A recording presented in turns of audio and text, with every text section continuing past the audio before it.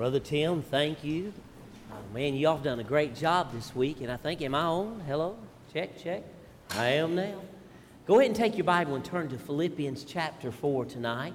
Philippians 4, if you would do that, I'd greatly appreciate it. In a moment, I'll begin reading in verse number 4. Brother Tim, you've done a great job this week, and thank you. And all the musicians, I think they deserve a good round of applause. Amen. Looking forward to tomorrow night and the choir singing as well. And thank you so much for coming back. I do realize when we left out of here last night driving home, we live in Winder, on the other side of Winder. Boy, we went through some terrible storm, a terrible storm. I think there's some other storms coming, even this afternoon. And so we will try to get you out of here, as Brother David said, by 7:30. So don't go ahead and don't set your clock. I don't want to hear any alarm clocks going off or anything. But I just want to thank you so much for coming back. I don't know about the attire tonight. I came in and Brother David had on khakis and a blue blazer and a checkered shirt. Look at here. Brother, we look like twins. You must be Arnold Schwarzenegger, and I'm probably Danny DeVito then. Is that what it is? Yeah. But we are just excited about being back. Diane's able to be back with us again tonight. She will not be able to be here tomorrow night because she has some responsibilities at our church, and she'll want to be there. And so make sure you get to speak to her tonight. And we're just grateful to be there. I'm just going to let you remain seated. And if you can get that over to Philippians 4 in just a moment in the Scripture, if there's anyone that may could help me, that would be great on the screen. If not, that's okay. We got our Bibles. Amen. And if you don't, you can have your iPhone or your iPad, right? It's all the Word of God. Amen. And Diane and I started out in the ministry back in the late 70s, and we started out first in a little town called Ozona, Palm Harbor, or Ozona, down around the west coast of Florida.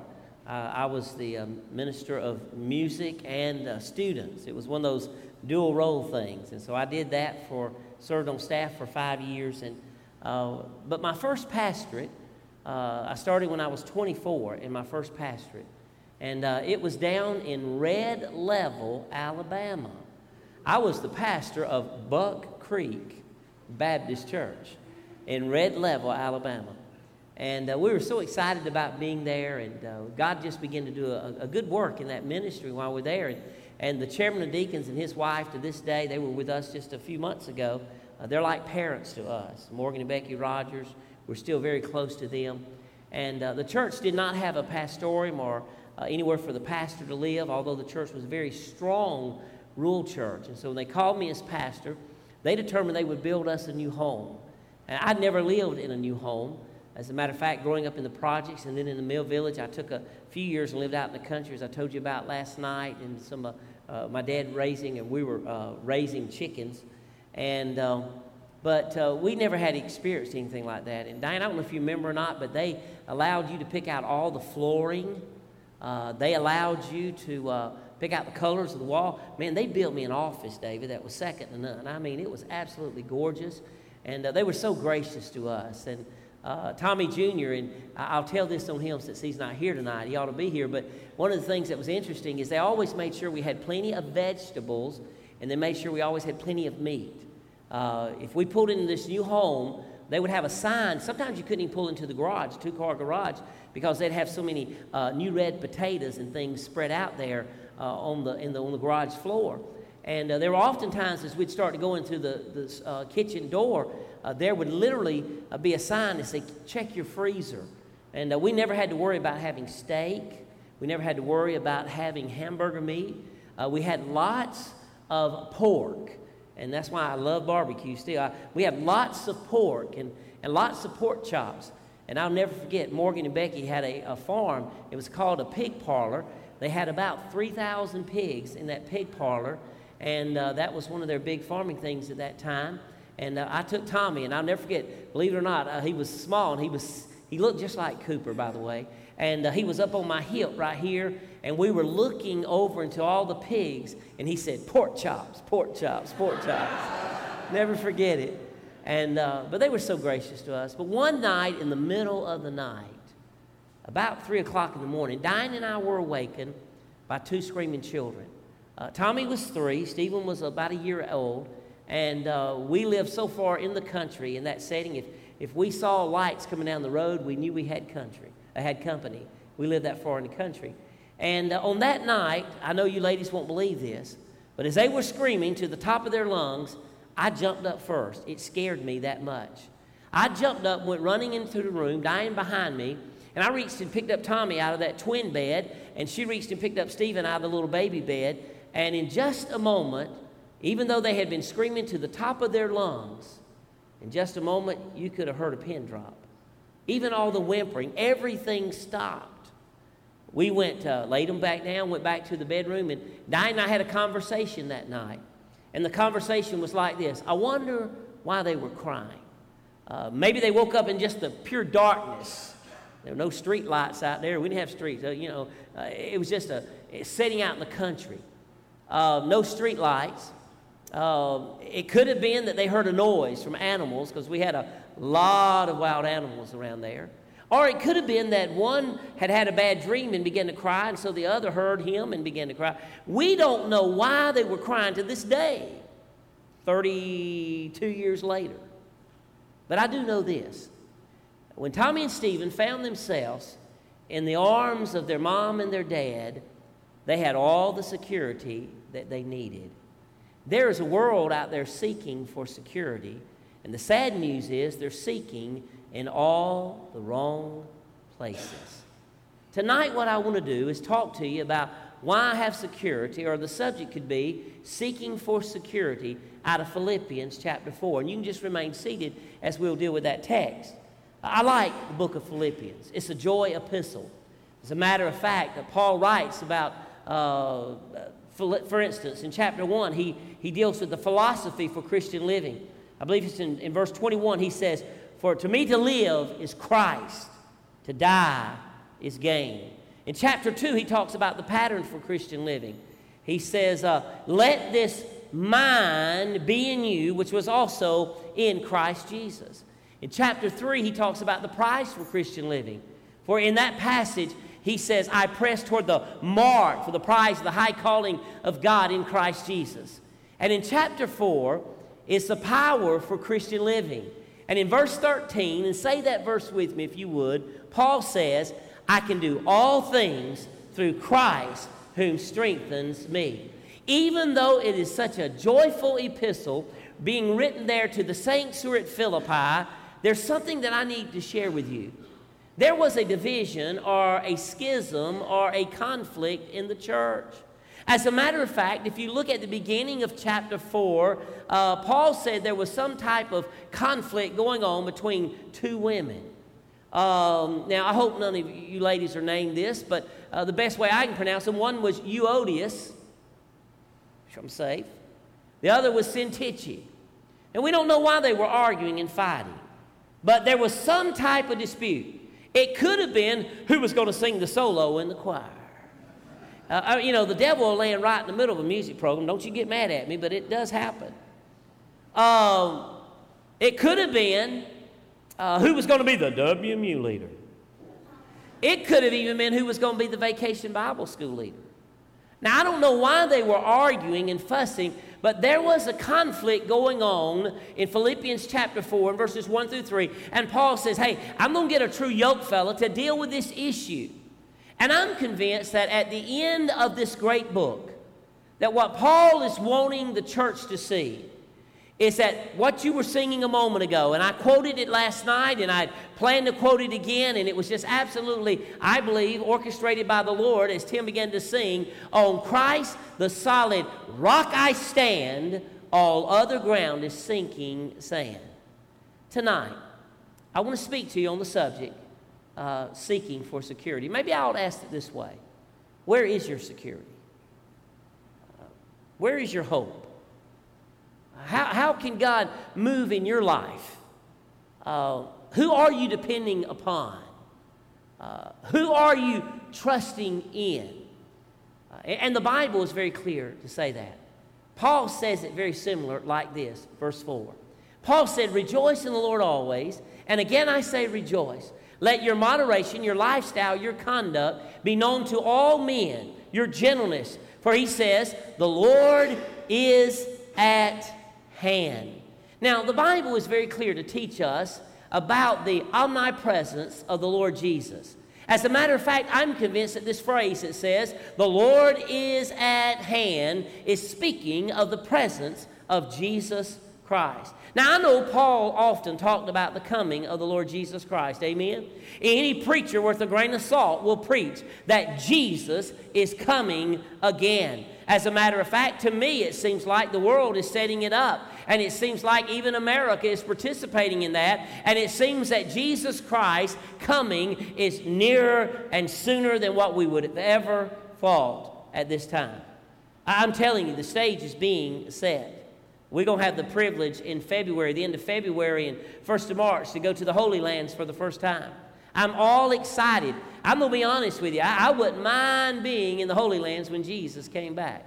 As a matter of fact, I will tell you, I hope that we are raptured before I die. That death, dying thing scares me a little bit because it might hurt. But to be raptured, amen, just whoosh, caught up to be with the Lord in the air. And the Bible says that certainly Jesus is coming. But I'm convinced with this dual meaning that the Apostle Paul says that the Lord is at hand, which simply means He is ever present with us. If you are a born-again believer, if you are a child of God, if you have been saved, the good news is this: Jesus will never leave you nor forsake you. The good news is this: He is with you in the very best of times, but He's also with you in the worst of times. I'm telling you, that does not scare me. That encourages me. That excites me. That helps me become elated, because I know whatever happens in my life, that my joy is not based upon my circumstance, but my joy is based upon the Christ in whom I serve, because He is always present with me. And I'm glad of that. If you're at home alone, you're not alone. Jesus is there. He stays right there with you. He will always be with you. And so in the course of this passage of Scripture, Paul says, listen, if you're seeking for security and y'all over there battling and fussing as a church in the city of Philippi, hey, you better understand something quickly. I'm there too. You know what that ought to do for us? It should make us walk a chalk line. Do y'all understand that terminology? You can tell I'm from, pastor in Alabama for 14 years. Do y'all understand that terminology? To walk a chalk line. That means to walk straight. Have you ever seen builders? And I'm not a builder. They talk at our church about, they said that Tommy could be on the demolition crew, though. Man, I can tear anything up. I'm not much at building anything, but I can tear it all up. And you've seen them to mark the chalk, and we just redid our platform. And one of the things that I watched the Ricks boys do, guys in our church, is when they lined it up, man, they took that chalk and they popped that line. You got to walk the straight and narrow. And what ought to make us walk the straight and narrow and walk the chalk line? It should be that we know that Jesus is always there. You can run, but you can't hide. He knows and sees everything about us. Amen. I mean, He's worse than a mama who has eyes in the back of her head. I mean, He's present with us. He is right there beside us. And so Paul reminds them, listen, don't you get in all that squabble stuff, because you got to realize that really, instead of you moaning and groaning and complaining, you ought to be rejoicing in the Lord always. And again, I say rejoice, because your conduct, your gentleness, listen, it is being known to all men. And remember this, Jesus is there with you all the time. Ain't that good, though? That's the good news, amen? Some of you have gone through some difficult times in your life. I look across this congregation, some of you ladies have had a time when your husband has passed and you're all alone. You're never alone. No, never alone, no, never alone. He promised never to leave me alone. No, never alone, no. Aren't you glad, ladies? You're never alone. Some of you gentlemen in here have dealt with some death, and maybe your wife has passed away. There have been other issues that you've dealt with. Maybe it's even been some issues like I did. I actually failed and had difficult times, as I told you about in my life. And I want to tell you something. What brought me out of that, and maybe I hope I made it clear, certainly was I had a supportive family, and I had some friends who loved me, and I went through counseling and all that. But you know who the great physician is, and you know who touched my life and helped me to bounce back? It was only the person of Jesus Christ. Because He never left me. He loved me. And we had great niece that passed away just a few years ago. And my brother and his wife were really like parents to Scarlett was her name. And she passed away. And this is the time of the year when she passed and all of that. And our sister-in-law still is dealing with that grief, the death of a child. No parent or grandparent ought to ever have to bury their child, should you? Oh, I want to tell you something. That's a difficult thing. I remember when my brother passed away, and my mom and I chatted and talked every day. And the hardest thing, she said, I just can't believe I had to bury one of my children. It's a difficult thing, but you need to listen to me, parents. The Lord Jesus Christ will see you through, because the Lord is at hand. Not only do I see the Lord at hand in the presence of the Lord, and that's why we ought to seek security in Jesus as being the chief cornerstone. He is the one we depend upon, but not only because of His presence, but secondly, I want you to see because of His peace. The Bible says, beginning in verse number 6, be anxious for nothing, but in everything by prayer and supplication, with thanksgiving, let your requests be made known to God. Now y'all listen to this.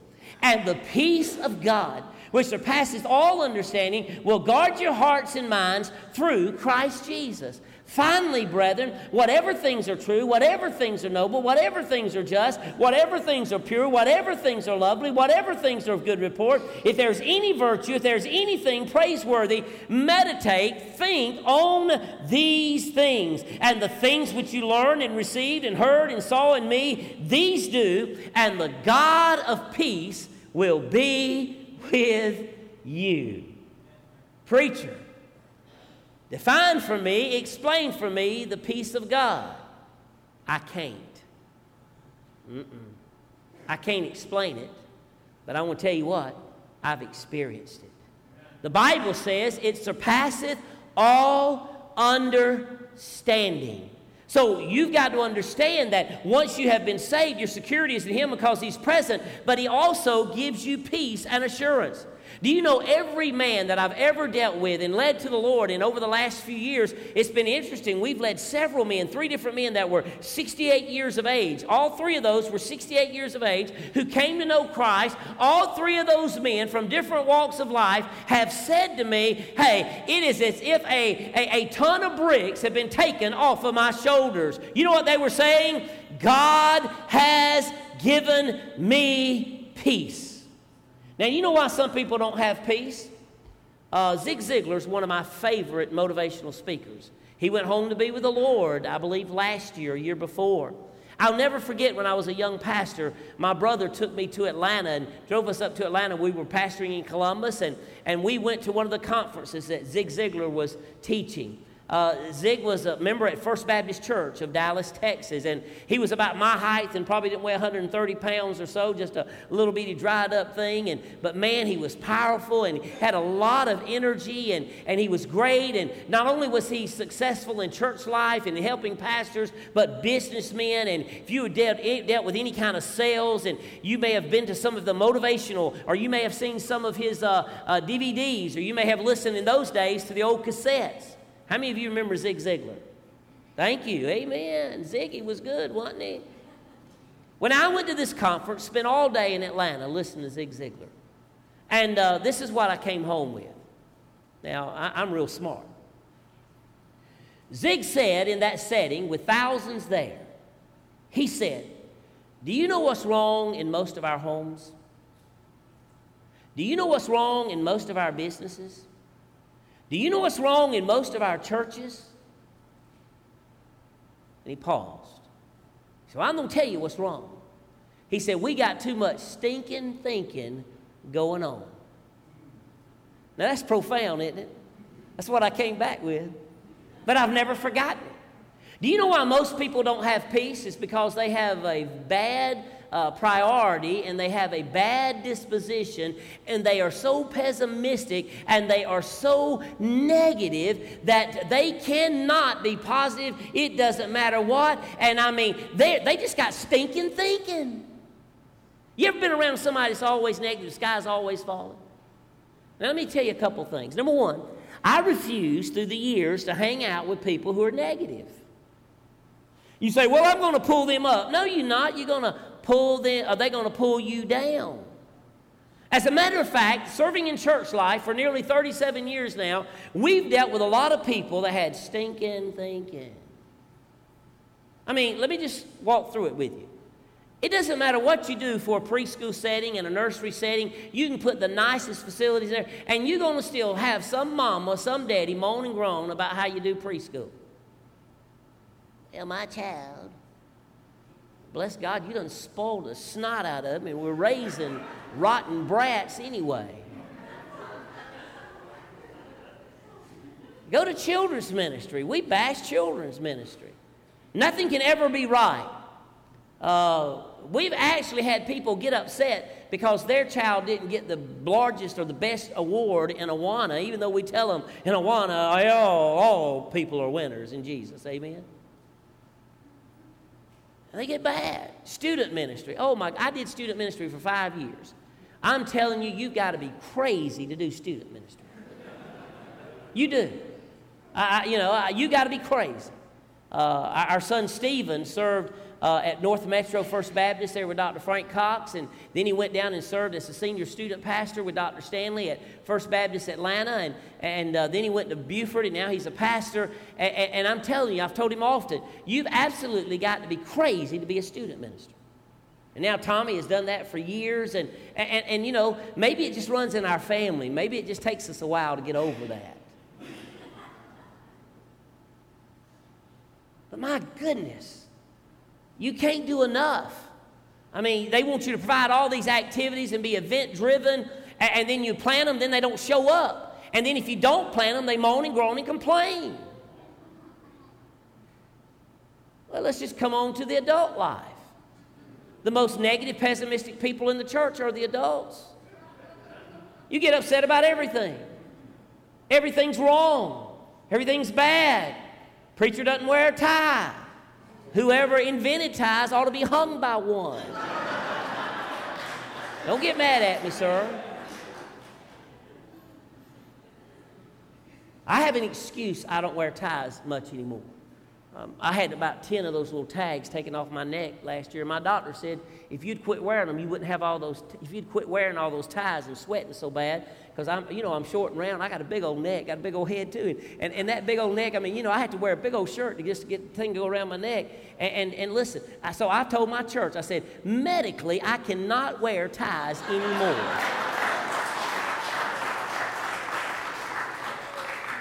So they hadn't been fussing. I stopped in June. I declared June and July no tie month. It's August, and I still haven't put one on. I will wear one to a funeral. Yes, I will. And I've got to do a wedding this weekend. I'll dress right. And I'm not saying I won't, but I'm telling you, it does not matter whether a man wears a tie or not. If he preaches the gospel of Jesus Christ and upholds the word of God, that's what really matters. I've seen a lot of guys with ties on couldn't preach a way out of a wet paper bag and was terrible. So it's got nothing to do with that. But we got folks that'll fuss about it. We got folks that'll fuss about the way the church set up. Whether you're going to sit in a... They're arguing now whether you're going to sit in a pew or a chair. Now, I'll just be honest with you. Chairs are more comfortable than pews. Now, we can't put chairs in our church because we'll lose seating if we put chairs in. But we put chairs in up in the choir area and redid the choir and all that. And you know what everybody in my church is now saying? We want chairs. We want chairs. Bless God, 2 years ago, they had run me off. We'd have done that. I mean, we will moan and groan about everything. I mean, does the preacher stand behind the pulpit or not? It's the music like I like it. It's the choir singing all the old anthems again. I just need you to hear me for just a moment. It is absolutely silly that we have fussed over styles of music in the church while the world out there is dying and going to hell. Shame on us. Shame on us. Now, if it was up to me, every song would be Southern gospel. Yeah, I grew up on it. And I can pick and play it with the best of them. I'm not bragging, but I can. And I can get my family together, and in just a moment... Man, listen, when my mama passed away, some of the guys from the Georgia Baptist Convention came down to the funeral, and one of them, old Glenn McCall, one of our dear friends, walked out, and he said, that was the best gospel singing I've been to in a long time. Hey, we even do gospel singing at funerals, amen? I mean, we crank up the guitars and the piano and the bass and the drums, and we have us a hootenanny, and we do it right. But I know this, I'm not going to grow a church just doing Southern gospel music. Not in Athens, Georgia. Not when I've got thousands upon thousands of students that need to hear the gospel of Jesus. But we got folks that'll fuss about that stuff. That's crazy. Absolutely ridiculous. Well, we're going to sing out of the hymn books. We don't sing out of the hymn books anymore. Let me tell you what happened to me. I go down to, I was in Vidalia, Georgia, doing a revival. And the Sunday before I left to do the revival, I mentioned to our church that you may come in sometime, and because our pews are so tight, seriously, I'm not exaggerating with you. It's nothing like your setting. They're very tight. You're very crushed in there. And the hymn book racks stick out about this far. And if you're taller than 6 foot, you struggle to sit in our pews. So I just said one time, and I was just kind of said it in passing while I was preaching. Somehow it came out in a passage of Scripture that one of these days, you may come in the hymn racks, and the hymn books may be gone. And that's all I said.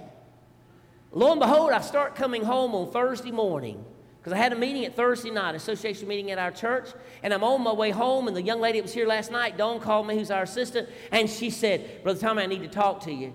And she said, I'm going to send you a picture, and I'm driving now, coming home, and she said, you wouldn't believe it. I got a guy in my church that if I mention something like that, he's on it like that. Man, if I told him to paint those walls blue, by next week they'd be blue. So I got to be careful with him. You know what he did? Now, y'all listen to this. Y'all going to get a kick out of this, okay? I'm still with my text, Pastor, I promise. Let me tell you what he did. He goes in, and he just starts taking out the hymn racks and the hymnals and didn't even tell anybody. He did it.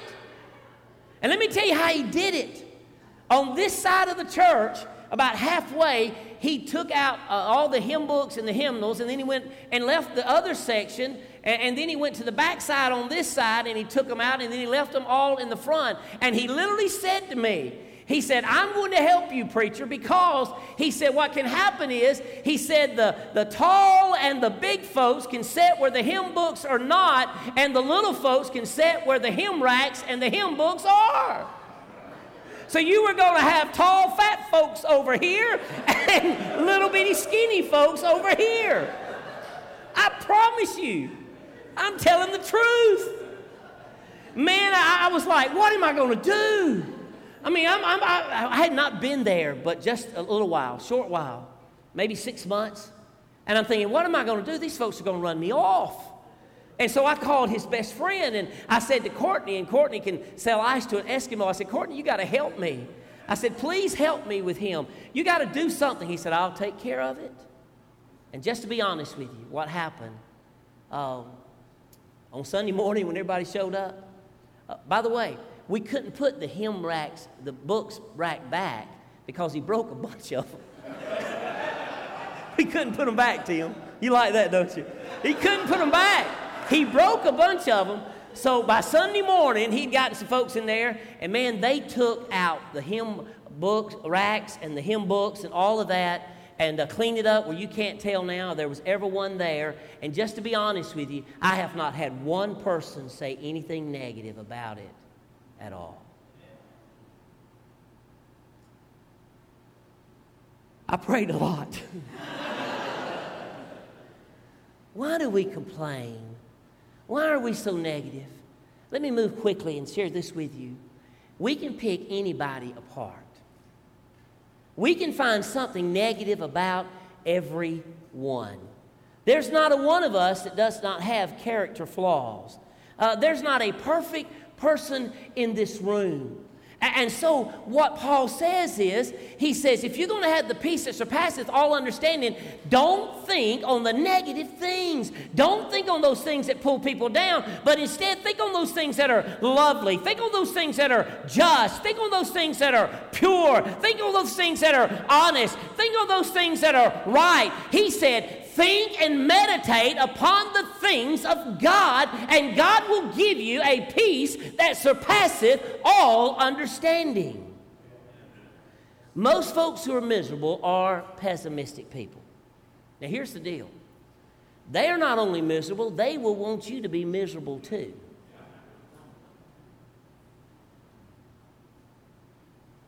You know how to have peace is not only by being positive, but it's also by prayer.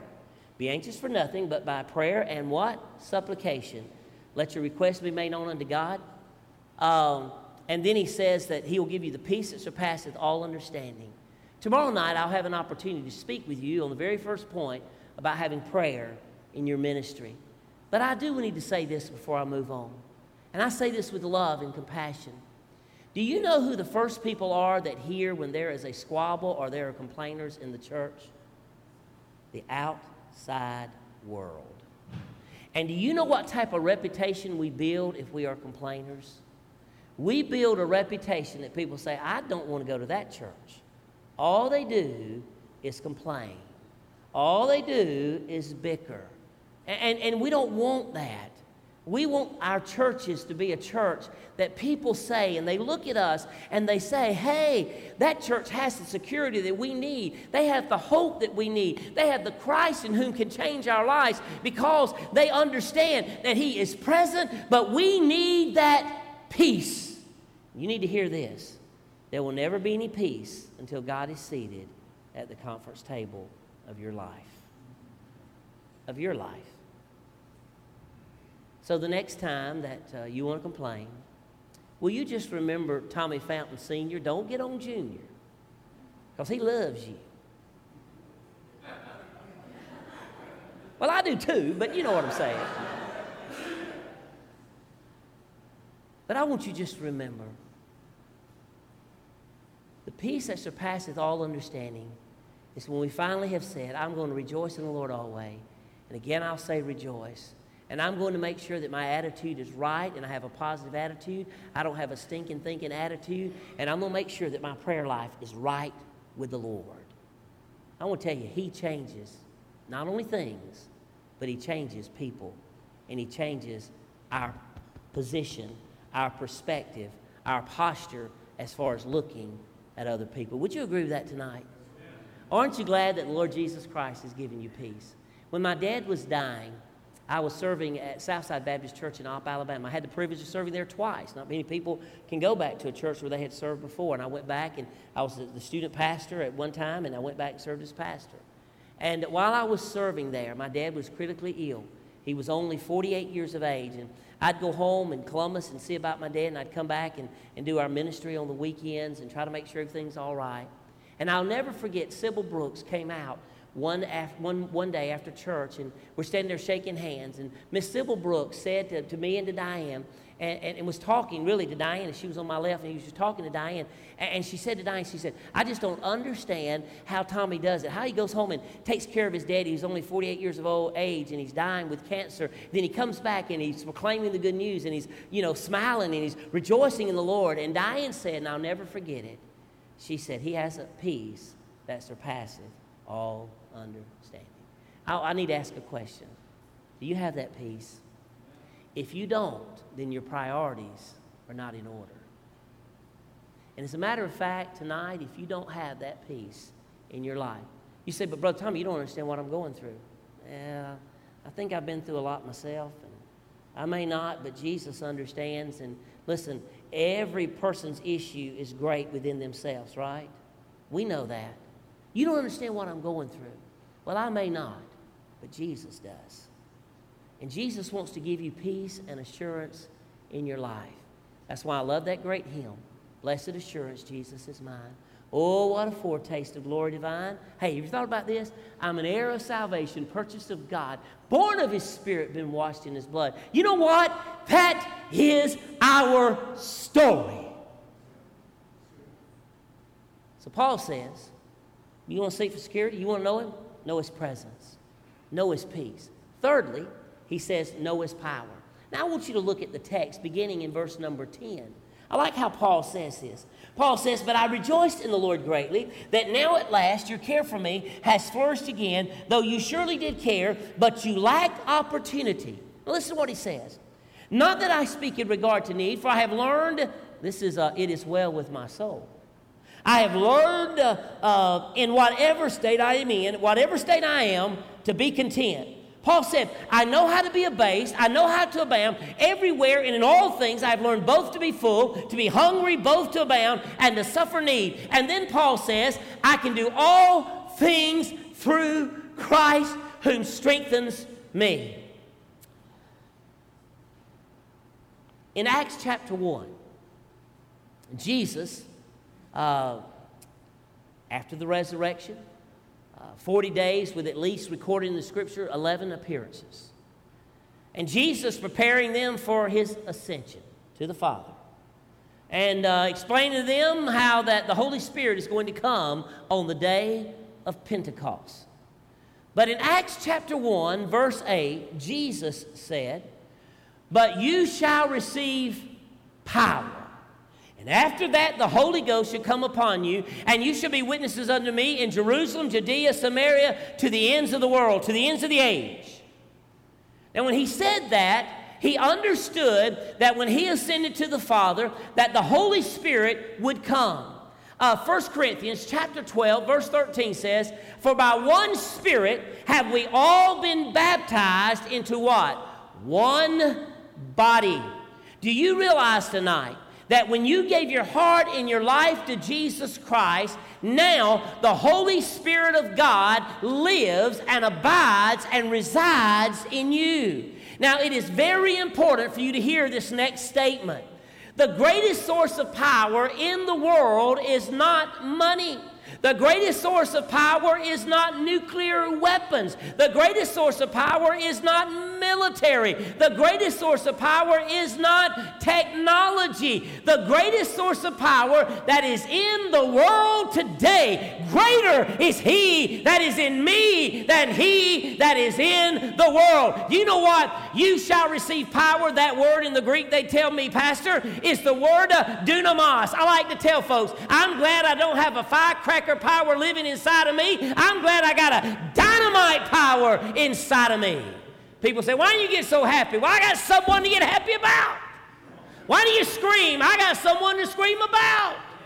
I mean, I want to tell you, Jesus made a difference in my life, and He allowed me to be a partaker of that. I'm a joint heir with the Lord Jesus Christ. Hey, He overcame death, hell, and the grave, and guess what? We have overcome death, hell, and the grave. There is a power who lives inside of us that the world has never, ever experienced. They can if they'll know Jesus, but one of these days when we get the glory, I'm telling you, the fulfillment, the fruition of the fact is the power of God who lives and abides in your heart and my life is not only enough to save us, it is enough to keep us and to take us home.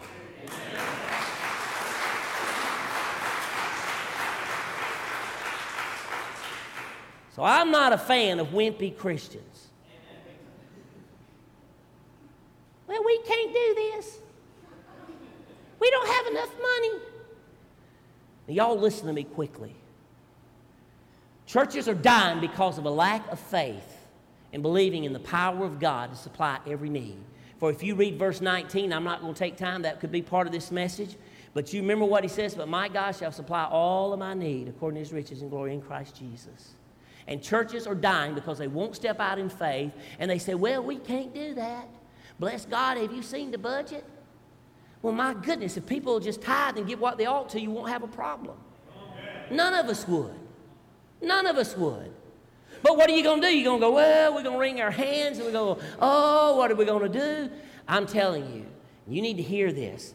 My Father doesn't only own all the cattle on 1,000 hill, He owns the hill also, and He can provide every need that you got. But there has to be a point within your life and my life that we realize, yeah, we may know like Paul. Paul said, I know what it's like to be lowly. I know what it's like to be abased. He said, I know what it's like to abound. Paul said, I know what it's like to be hungry, but I also know what it's like to be full. But he said, in all of that situation, in all of that circumstances, therewith I've learned to be content. And then he said, I can do all things through Christ whom strengthens me.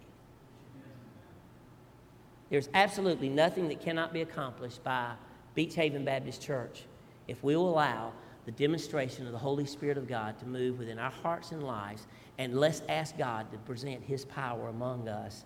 And it's a Holy Spirit power, by the way. Why not? Why not? I always worried about our boys when we were growing up. I really did when they were growing up. I thought, wow, how are they going to act? How are they going to turn out? Because, you know, preachers' kids are always the meanest kids in the church. And you know why they are, don't you? It's because they play with the deacons' kids. And it's very important. And I worried. I really did. I struggled. I thought, wow, what's going to happen, you know, in their life? I'll never forget Tommy Jr. Tommy Jr.'s had the privilege of being on some really good baseball, football, basketball teams, and won several state championships. And I had the privilege to coach one of those, and he's done very well. And it appears even deep in the playoffs last year and this year he should be probably even deeper. And I'll just be honest, he's a brain. We were told when he was little that he really ought to be an attorney or a doctor. And he just fell in love with baseball, Brother A.B., and fell in love with sports, and that's where he's given it, because to him, it's a ministry to him. It's purely a ministry, and so he does that, and he does it very well. But I'll never forget when he was 12 years of age. We won the state championship and got to go to the regionals. At that time, it wasn't down in Georgia and Warner Robins, it was down in St. Petersburg, Florida, and getting ready for all of that. And I'll never forget one day, he was behind the plate catching. He was a catcher. And he was back there catching, and he was catching, the starting pitcher was throwing to him. And I never forget just asking him, I said, hey, is he ready? And Tommy Jr. said, yeah, Daddy, he's ready. And, you know, I just thought I'd be real nice and pick up his hat because, you know, that back, you know, even then they had the full headgear, and he'd thrown his old baseball cap over there onto the side, and I had no idea. But I reached down and picked up his hat, and when I did, I saw in the bib of his hat, Philippians 4:13, I can do all things through Christ who strengthens me. Now, I was proud of him athletically, but I was proud of him spiritually. Now, he also wore wristbands as a catcher. And on this hand here, he had another scripture. It said, thou shalt not steal. He did. True. True. And I'll never forget when he told me, he said, Dad, I had no doubt God's called me in the ministry. And he's been doing this bivocational thing since he was 17 years of age. He served on staff with me first, and I had the privilege of having him. He did a great job. He was the best staff member, Brother David, I've ever had, because he could take whatever I had out on the table and he could do whatever I needed done. And that's the truth. He was that brilliant. You remember when he was helping me. And he was that smart. And he knew how to deal with people, and he was bold, but yet he was gracious. And I just wondered what God was going to do in his life. And you know, he still believes that. You know, you look at him, and he's not here, so I can talk about it.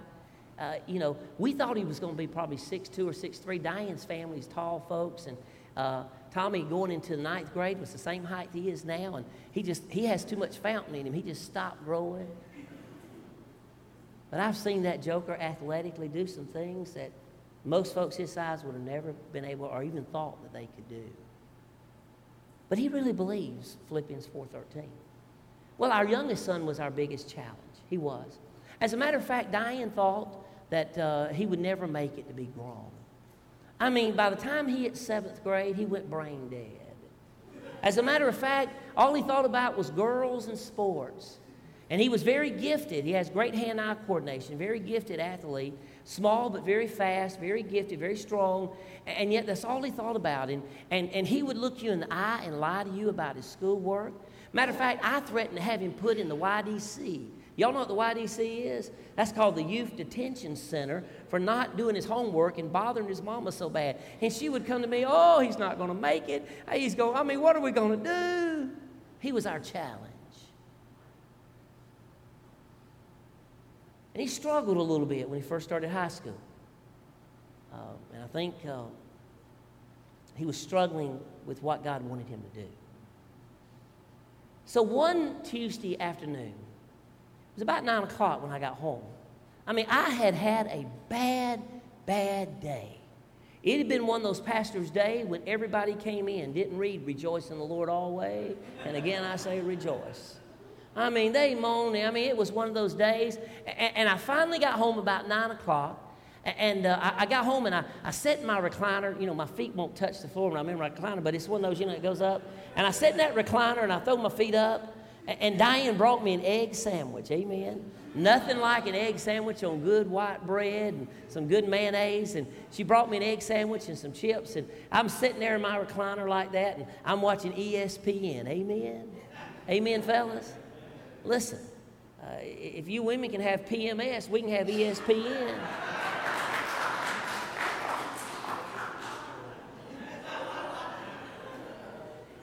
This is men's night, right? And so I'm watching ESPN. Diane comes in and she says, Stephen wants to talk. You notice I didn't look at her when I said that at all. I am in trouble on the way home. I'm glad we're in separate cars. I'll make up, honey, I promise. She said, Stephen's been wanting to see you all afternoon. And I said, okay. And I'm thinking, what has he done now? He came out of his bedroom, and I'm sitting in that recliner, leaning back, eating that egg sandwich, watching ESPN. I mean, I'm in relief. And just sitting there. He comes out, and he sits on the arm of that recliner. And he said, Daddy, I need to talk to you. I said, yeah, what you need? Hit the mute button. He said, I've been running from the Lord. 15 years of age. He says, I have no doubt God's called me to preach. And I want to tell you, on that night, I wanted to go, no! It'd been a bad day. Bad day. Can I tell you what happened in his life? He graduated with honors. Everything changed. And I'll never forget his last football game. You got to remember, he was 5'7", weighed 100 and nothing, and played on a very competitive ball team. Coach Wayne Trabick out of Central and Glenwood, and was always on the field. And that last ball game, it was in the semifinals of the state playoffs. We got beat. We drove home. We had an old Tahoe or something, and we drove home, and Stephen said, hey, I want to put all my gear in the back of the vehicle, and he rode the bus home with the guys. And we didn't get back home till about 2 o'clock that morning. About 2 o'clock that morning, I was feeling a little bit odd. This was the last time I was going to see my kid play football. It was the last time I'd be on the sidelines with them, and it's a little odd. And so I told Diane, I said, go on into the house, and I'll get all the stuff out. And so I got his equipment out, and I took it into the washroom, and I began to take the pads out of his pants, and I threw his pants into the washing machine, and I began to take his jersey off of his shoulder pads, and I threw it into the washing machine, and then I began to take that, what do y'all call those things? I always miss it. I always call it Under Armour, but it's Armor, not Armor, I call it, it's Under Armour, isn't it? That's what they call it. I always call it Armor All, but we didn't have that kind of stuff. That Under Armour stuff, and I take it off, and then all of a sudden, I see this shirt. I'm serious. It was tattered and torn. It was dingy and dirty and smelled. It was ripped all up. And when I first pulled it out, I looked at it, and I wasn't looking at it exactly right. And I just looked at it, and I thought, what is he doing? Why would he be? And so I walked into Diane, and I said, what is he doing with this? This is, oh, man, it smells. Has he been wearing this? She said, turn it around. I turned it around. And on the front, like where it would say Superman, he had these words: I can do all things through Christ who strengthens me. And I thought, oh, God, help me to be like my boys that understand that the power in which they live and the power they have comes only from the person of Jesus Christ. You say, well, that's in athletics. No. That's in every phase of your life. In my life, we ought to live like that. In every area of our life, we ought to say, yep, I can do all things through Christ whom strengthens me. Is it His will in your life? Is it? You know what Paul says in the book of Ephesians chapter 5? He says, be not drunk with wine where it's excess, but be filled with the Holy Spirit. Do you know how you are able to demonstrate the power of God in your life? Do you know how God is able to shine through you and flow through you that the world can see that you have the light of the love and the Lord Jesus Christ, and God has blessed your life? Do you know how that can happen? The only way it can happen is for those of us who believe. Hey, we've all been baptized. That's a one-time thing. When you got saved, you were immersed with the Holy Spirit. You were baptized, but the filling means to be controlled and empowered every moment of your life. I used to say day by day. No. It's a moment-by-moment process as we yield to the Lord on a daily basis. And if you will be controlled and empowered with the Holy Spirit of God,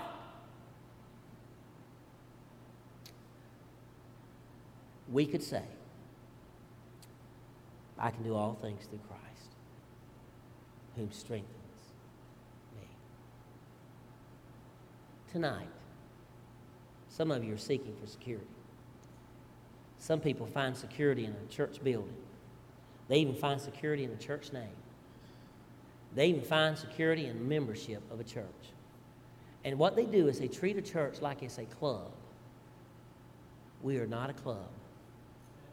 We are the church of the living God, who has the power of the Holy Spirit of God residing within your life and within my life. And as He abides and lives inside of each of us, we can make a difference in a dark world. And Jesus can make a difference in your life. So your security is not in anything man-made. The only security we have is in the man who, Christ Jesus, who made the man. That's the only security we have. That's the only security you can have. You know what? A storm can come through here tonight, and it can wipe everything in Athens, Georgia, completely off the map.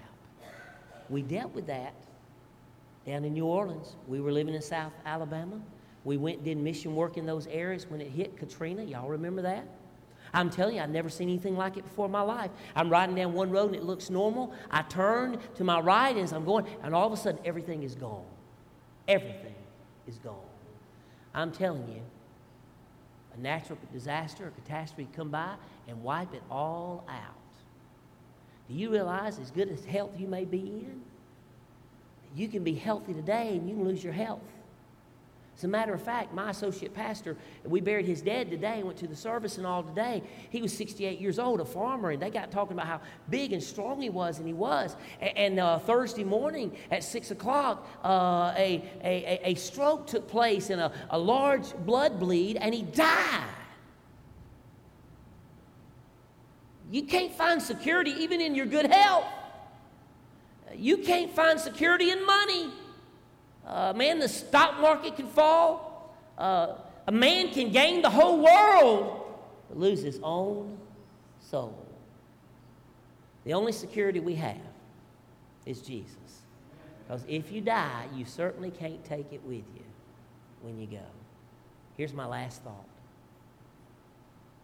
If we are singing the song, "My hope is built on nothing less than Jesus' blood and righteousness," then why don't we live like He's ever present with us and have the peace of God that surpasseth all understanding, and bless God, know the power of the Holy Spirit of God, so that we can see our nation come to Christ?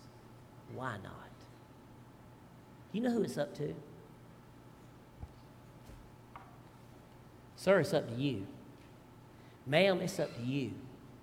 Sir, it's up to you. It's up to each and every one of us.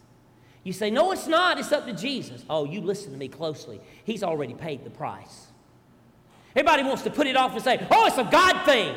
You listen to me. He has always been God, will always be God. He sits on the throne. Nobody will ever knock him off. He'll always be God. And what you have to realize and what I have to realize is that it is now up to how we live our lives. He will only bless us when we know all of our security rests in Him. I want you to stand with me and bow your heads for just a moment.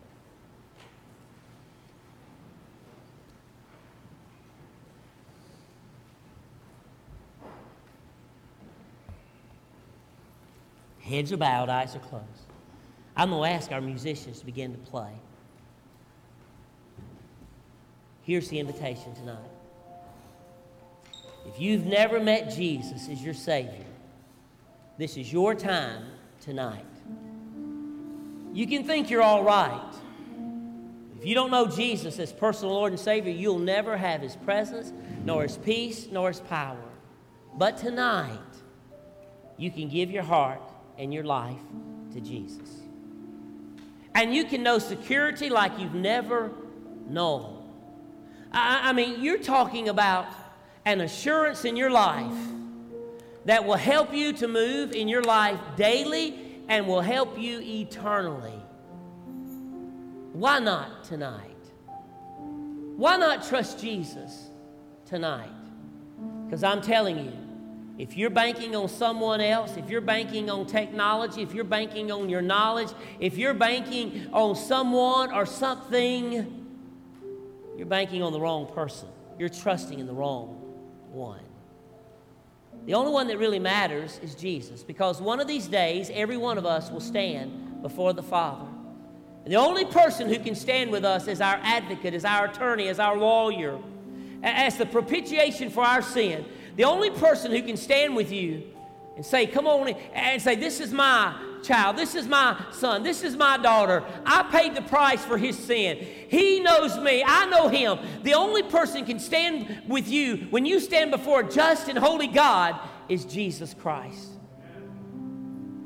Now, I like that. That's pretty good nepotism, by the way. When Jesus said, I and my Father are one. Tonight, if you do not know Jesus, this is your night to be saved. Heads are bowed, eyes are closed. I want to ask you tonight in this room, if you're in this room tonight and you know that you've been seeking for security and maybe you've kind of grabbed a hold of security and some of these other things, but you do not have a personal relationship with Jesus. Tonight, would you be willing just to lift your hand and say, Brother Tommy, I don't know Jesus, but I want to have security in Christ. The only ones looking around be Brother David and I. In this room, maybe to my left, would you just lift your hand and say, I don't know Jesus? Maybe in the center section, would you say, I don't know Jesus, I need security in Jesus? Maybe to my right, would you say, I need Jesus? I need Jesus. I need that security in Christ. Just lift your hand tonight. Just lift your hand. Listen to me closely. Tonight, Jesus Christ loves you enough that He came to this earth. He lived a sinless life. He died on the cross of Calvary. They buried Him. On the third day, He resurrected. He loves you enough. He put you here tonight so you could hear that you need security in Jesus. Will you come tonight? Pastor and staff will be standing here at the front waiting on you to come and give your heart to Jesus this night. Would you come? Would you just come and give your heart to Jesus? Heads are bowed, eyes are closed. I want to speak to the church for just a moment. Pastor, I'm done then after that. Because I'm going to kneel and pray and ask God to help me realize that my security is not in a building, it's not in a denomination, it's not in how much money we take up, it's not even in who likes us. But I want to kneel and I want to pray and I want to thank Jesus that my security is in Him and in Him alone, in Christ alone. I mean, He's the only hope I have, only in Christ. He's my solid foundation. Tonight, I want to ask you as a church. You got a revival coming up in a few months. You've just passed a vision statement. You're doing renovation. But tonight in this church, from the back to the front, would you be willing tonight, on this Tuesday evening, would you be willing to say, just make a commitment. You may need to come and kneel, come and sit, come and stand, whatever you need to do. Speak to one of these men. Would you be willing to say, Lord Jesus, my security is totally in you. And I'm going to walk in your presence because you're there. And I'm going to know your peace. Demonstrate your power